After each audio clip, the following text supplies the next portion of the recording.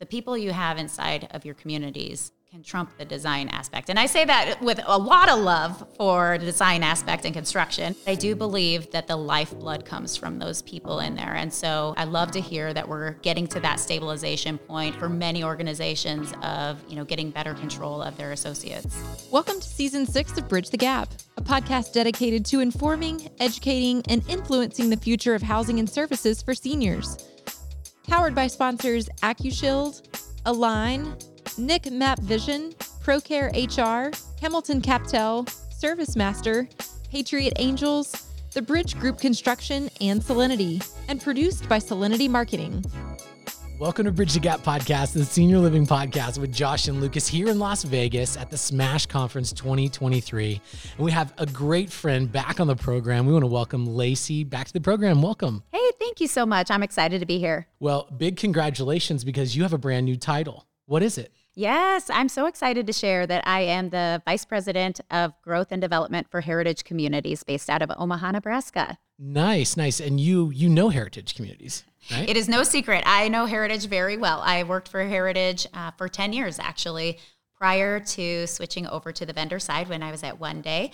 And the one thing I said as I left Heritage, because I loved everybody, I loved the entire culture and the passion and the mission of Heritage Communities, but I wanted to see what the other side of the industry looked like. And I knew that one day I would return as a provider, as an operator, but I needed to see what the lens was of which the other side operated and how does everybody else do it. And being on the vendor side really provided that opportunity for me. And I'm ever so grateful for the time that I spent with One Day. And I had a friend, Jameson Goslin, who said to me years ago, he said, if you ever have the chance to sit on the other side of the desk as a vendor, as a solutions partner, do it because you will learn so much. And as I left Heritage 2 years ago to transition over to the vendor side, I said, I will be back. I will come back. I don't know in what capacity, but if I wanted to come back, I had to go and learn more about the industry than just the bubble that I was in. So I'm super excited to come back and to be a part of Heritage Communities yet again. I didn't really know that you hadn't been on the provider side for years and years and years. And then you came in on the partner solution side and you took it by storm. I mean, we saw you all over the place speaking. I really became a thought leader on solution side of the business. I'm really curious how that learning that, as you say, has prepared you for going back into the world of operating communities, developing communities. What do you think your chief takeaways were? Yeah, it's interesting. And I think there's many different layers of which my learning took place. But a lot of it was, I wanted to see how are teams structured? How are different organizations that are providers and operators, how are they structured? What makes sense? What's working? What isn't working? And really the opportunity to get to meet different leaders within our industry in the sales and marketing space was really important for me. And probably the biggest takeaway and biggest bonus is just getting to know some of those other leaders who then now, as an operator, I can lean into, pick up the phone and say, hey, I'm stuck here. Or what would you do in this situation? Because we do have such a tremendous industry that is willing to help and handhold one another because we want to see seniors live better. And so having those opportunities to really make connections and network with other thought leaders in the industry has been really significant in my life. Another big thing, we're here at Smash, and one of the things that we're hearing almost everybody talk about is how different marketing and sales is over the last 5-6 years. And so what are you seeing from what you've learned that you're going to take back, not only with what you've learned, but how the industry has been changing over the last several years and use that at Heritage?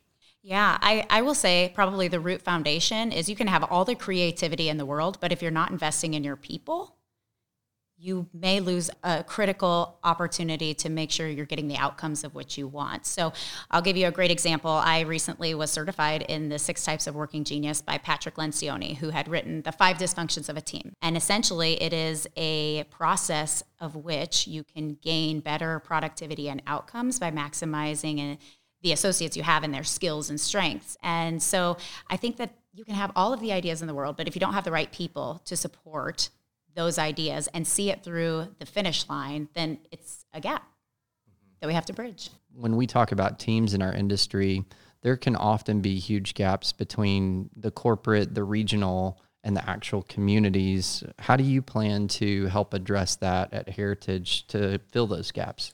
I'm fortunate enough to say, knowing heritage communities as well as I do, the one thing we do is invest in our people well and make sure that we have face time. And so the more that you're present, more that you're inside of the buildings, more that you are having conversations and truly getting to know those individuals that are on the team level, whether it's in the communities, whether it's in the regional capacity or the corporate team, that it is personalized, just like we would with our own prospects or our residents. It's personalized, it's intimate, and it is a true connection, because we can't help and support one another if we don't actually know one another. Love following you on LinkedIn as thousands of other people do. I like how you put out a really good amount of balanced content between, the corporate world, living in, your day job, but also balancing how you do that and also still being a family person, being able to raise a family. Can you talk to our listeners that maybe haven't heard your podcast, what it's like juggling all of that and being such a successful career person? Thank you for the nod over to my podcast. So I do run a podcast called Working Mom Moments. I'm the host of that, and I'm so pleased to share with you that it is in the top 2.5% of all global podcasts, and I'm fortunate for the opportunity to have met and known so many influential women leaders that I have on as guests, and really the whole concept is focused on supporting working moms. There are so many women inside of the senior living industry. Many of them are moms that work inside of our industry. And so I know that this is an area of focus that will resonate with many associates that work inside of our communities and at the corporate level as well. It's a passion of mine to really support the working mom.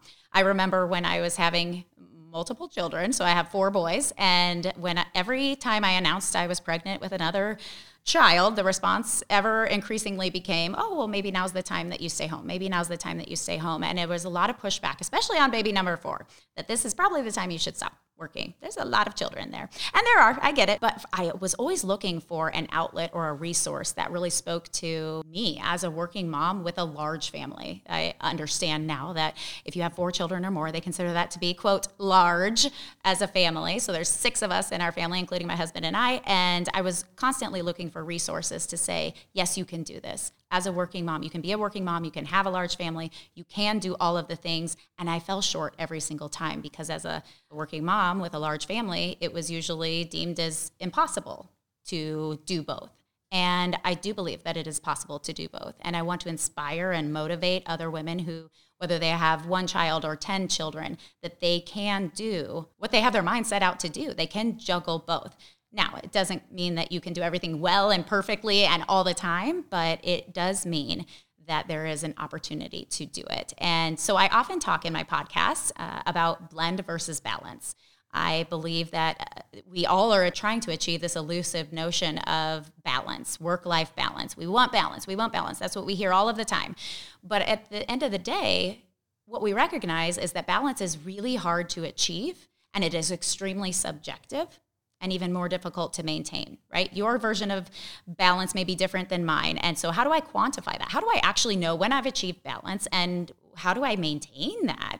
And so my goal for working women is to really encourage them in career advancement and also raising children, and that you can do both, but also recognizing that life is a blend. You gain more satisfaction by blending your lives together rather than a hard cutoff of, maybe I only think of family at this time, I only think of work at this time, but rather blending and weaving, right? There are days that I need to leave at 3:00 because track meets start at 3:30 and I might miss it if I don't, but I know that I'm picking up my laptop later in the evening and I'm going to effortlessly, hopefully, blend the 2 of them together. And so, again, knowing that there's so many working moms inside of the senior living industry, I think it's a nice compliment to a show like this one. I can only imagine because, as you pointed out, there are so many women that work in the industry and have worked in the industry for years. And I can't remember the statistic. I heard it a few years ago. You may know it off the top of your head, but especially even at the community, where most of the boots on the ground happens, that's almost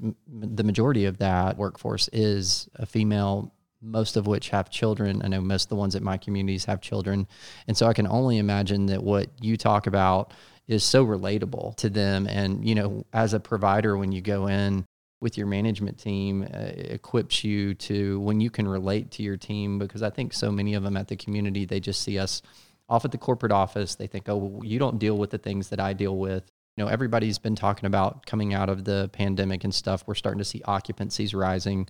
We're at the Marketing and Sales Summit. What are you hearing here, and what are you seeing are some of the biggest challenges to overcome and to continue on the climb of occupancy for senior living over the next few years?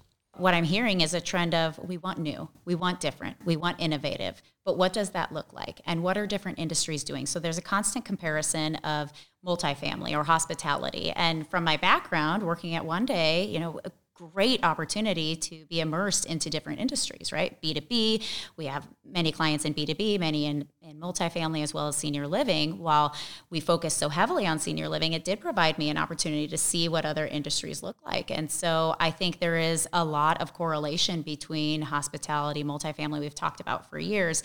And I think taking into notion how they operate and their sales process could be a nice also complement to how we're striving to increase occupancies as well across the board. Well, Lucas, and you're seeing, so much effort on the renovation, reposition side. New development has been really tough for our industry over the last several years, not only because of the pandemic, but now the banking situation and the capital markets are tight. So much going on in your world. And I think you guys are going to have some overlap because y'all have a lot of communities in Texas. You're all over the Texas and the Midwest. What are you seeing and what are you hearing? Well, I had an opportunity actually just last week. I sat down and I was able to have 10-minute conversations with about 70 different executive directors across the United States. And the question that I asked all of them was, what went right this year? Because we all know what went wrong. And I was really grateful to hear, to your point, Josh, the census. Almost across the board, these are literally communities from the Pacific Northwest, California to Maine, and all in between. And they'd all said that, yes, our census, our occupancy is going up, and we are being able to tackle our staffing challenges at a greater level than we were before.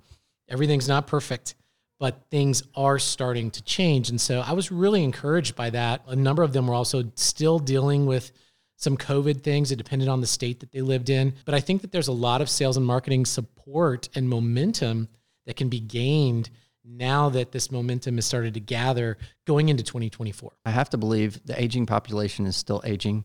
So we still have a huge demographic that's growing that we know need the services of senior living, which is a broad spectrum.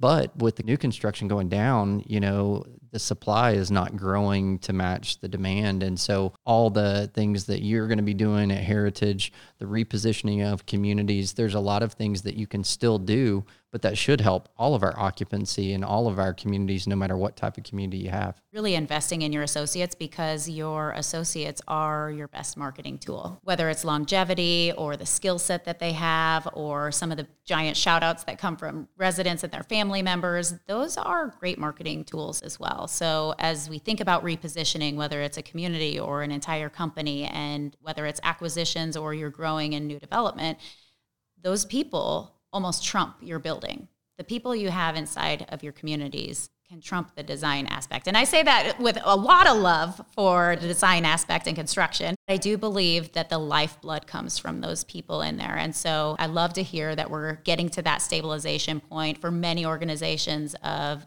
getting better control of their associates. Well, and you imagine, just to kind of play off of what you said, what would our industry look like? Because I know every year we sit down and we think about, what is our CapEx budget for these units?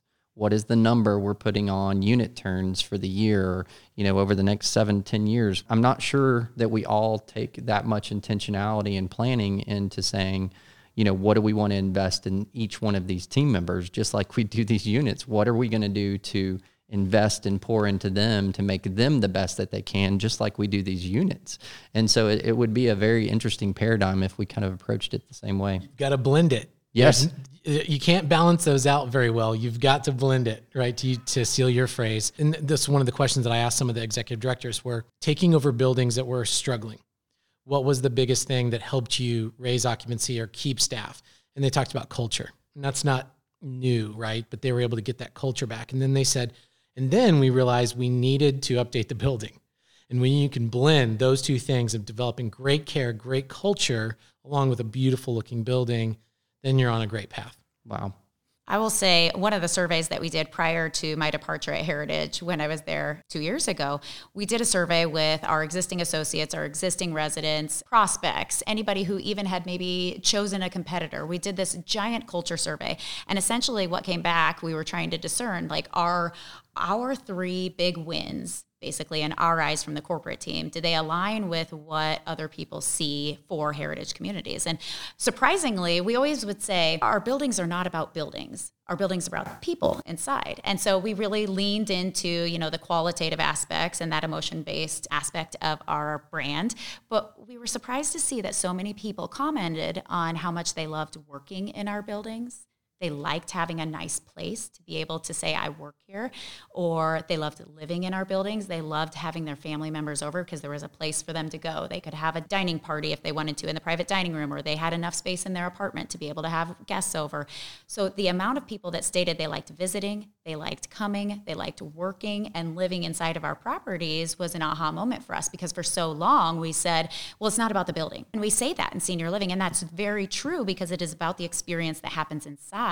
It cannot be overshadowed, the fact that the building is important as well. Well, this has been a fun conversation, and I can't wait for our listeners. I would dare say the majority of our listeners already follow you, already probably listen to your podcast, but it'll be fun for us to connect many of our new listeners. We're getting new listeners all the time, not only to your podcast, but what you're doing at Heritage. Look forward to all the exciting announcements and growth and development from Heritage and you, Lacy. It's always fun. And thanks for taking time with us today. My pleasure. Thanks for having me on.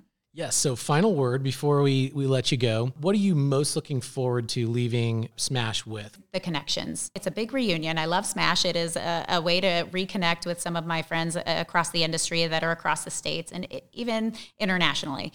But what I am looking forward to this specific conference is really learning about new opportunities that I can grow and develop my sales teams and really help my company to grow not only with the communities that we have, but to grow as an entire organization as well. So I'm looking forward to those key moments. Awesome. Great final word there. And we'll make sure that we connect with Lacy in our show notes. I'm sure LinkedIn is a good spot. Is there anywhere else, a website, or is LinkedIn a good spot? LinkedIn is a great spot, or you can find me at workingmommoments.com. There you go. There you go. We'll put that in the show notes, and go to btgvoice.com, download this content and so much more. Connect with BTG on LinkedIn as well. Thanks for listening to another great episode of Bridge the Gap. Thanks for listening to Bridge the Gap podcast with Josh and Lucas. Connect with the BTG Network team and use your voice to influence the industry by connecting with us at btgvoice.com.